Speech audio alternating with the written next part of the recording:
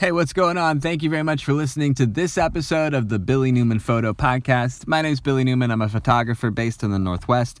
My website is billynewmanphoto.com. My Instagram profile is at Billy Newman. You can find me in the same at Billy Newman on Twitter and Facebook. Sure, I'm sure you're also. But also YouTube. I'm putting up more stuff onto YouTube, which has been kind of interesting. I'm trying to do these photograph introductions. So if I'm posting a photograph up on Instagram or anywhere else, I'm also trying to make just a basic video version of me kind of talking about the photograph for a couple seconds. So those are going up on YouTube along with a bunch of other behind the scenes clips of us putting together photos and stuff. And seems like something going up every couple days there onto the YouTube channel. But I'm sure you can find that floating around somewhere out there on the internet. If you search for me on YouTube, I bet you'd find it. Today I'm talking about a couple of the photographs that are going up online. And yesterday, way successful. Got a bunch of content stuff done yesterday, but edited a bunch of photographs. Tried to cut on a couple videos, but that only goes so fast. But I think I got a photo or a podcast wrapped up. I got a video made. I got a photo edited and posted and stuff. So I don't know. I dig it when I'm kind of jumping in and getting all the pieces together each day. That's kind of cool. I'm messing around with Anchor a little bit. I don't know how long lasted that'll be, but at least in an effort to promote this podcast. So if anyone had actually, which I doubt, if anyone had ever followed a link over from Anchor to check out this podcast, let me know sometimes. But it's one of those kind of budding, well, I don't know what budding means when it's not 2007 anymore, but it's one of those budding social networks that has a handful of people that work on it or that follow it.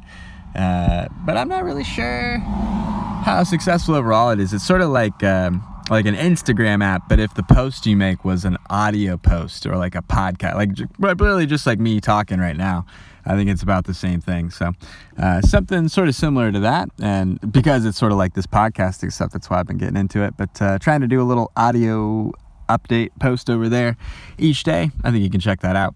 And I don't know, it's okay, but trying to talk about some photo stuff over there also.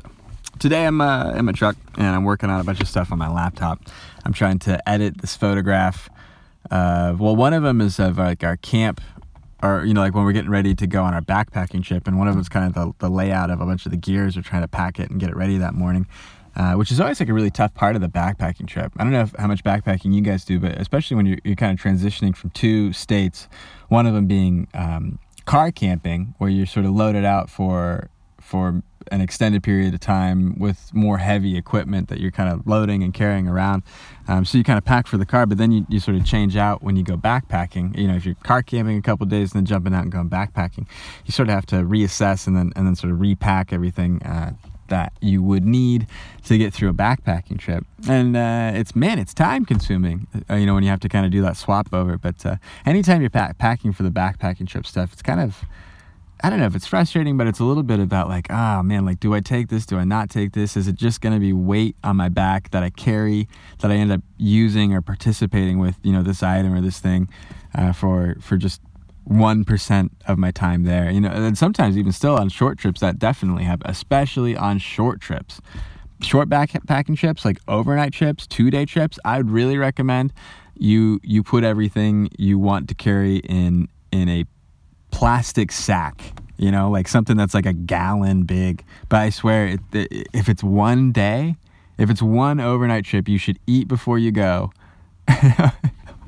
Maybe people ate hiking like that. I don't know if I want to eat a ton of food, but you should leave so that you don't need to eat right away. You should hang out, have a meal ready, and then have a power bar on the next day or the way back or something like that. But and some spare food and whatnot. But a lot of spare stuff, a lot of extra stuff, a lot of delicacy stuff. It's tough when you're backpacking, but you always want to do it until you start hiking the weight of it. Then you want to ditch it. Then you want to throw it out the window, or off the trail, right? Hey, there goes a Subaru, or some cheap exhaust. There you go. I guess it's not a Jake brake this time. They sound about the same. So, sitting out here in the field, I'm watching the grass grow for another day. It's a pretty nice, partly cloudy day for November 1st, 2017. Halloween was a spectacle. It was cool.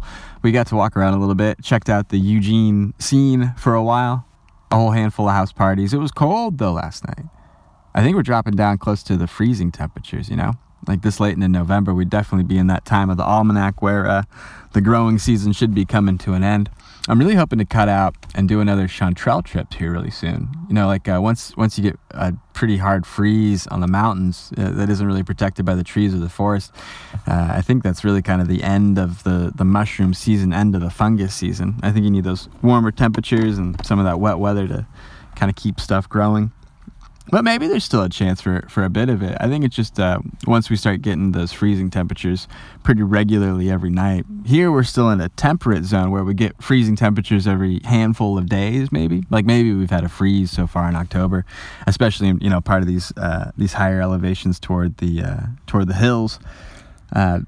But if there's a handful of days after that are warmer, if we have a cold snap and then it snaps back to decent weather and warmth, that means that, the fungus can start growing again. And there's another grow to be yielded. So it seems like it's been pretty nice this last week, and hopefully I can jump out and find a couple others. But it's also been a little dry, too. I was wondering how much would be growing right now.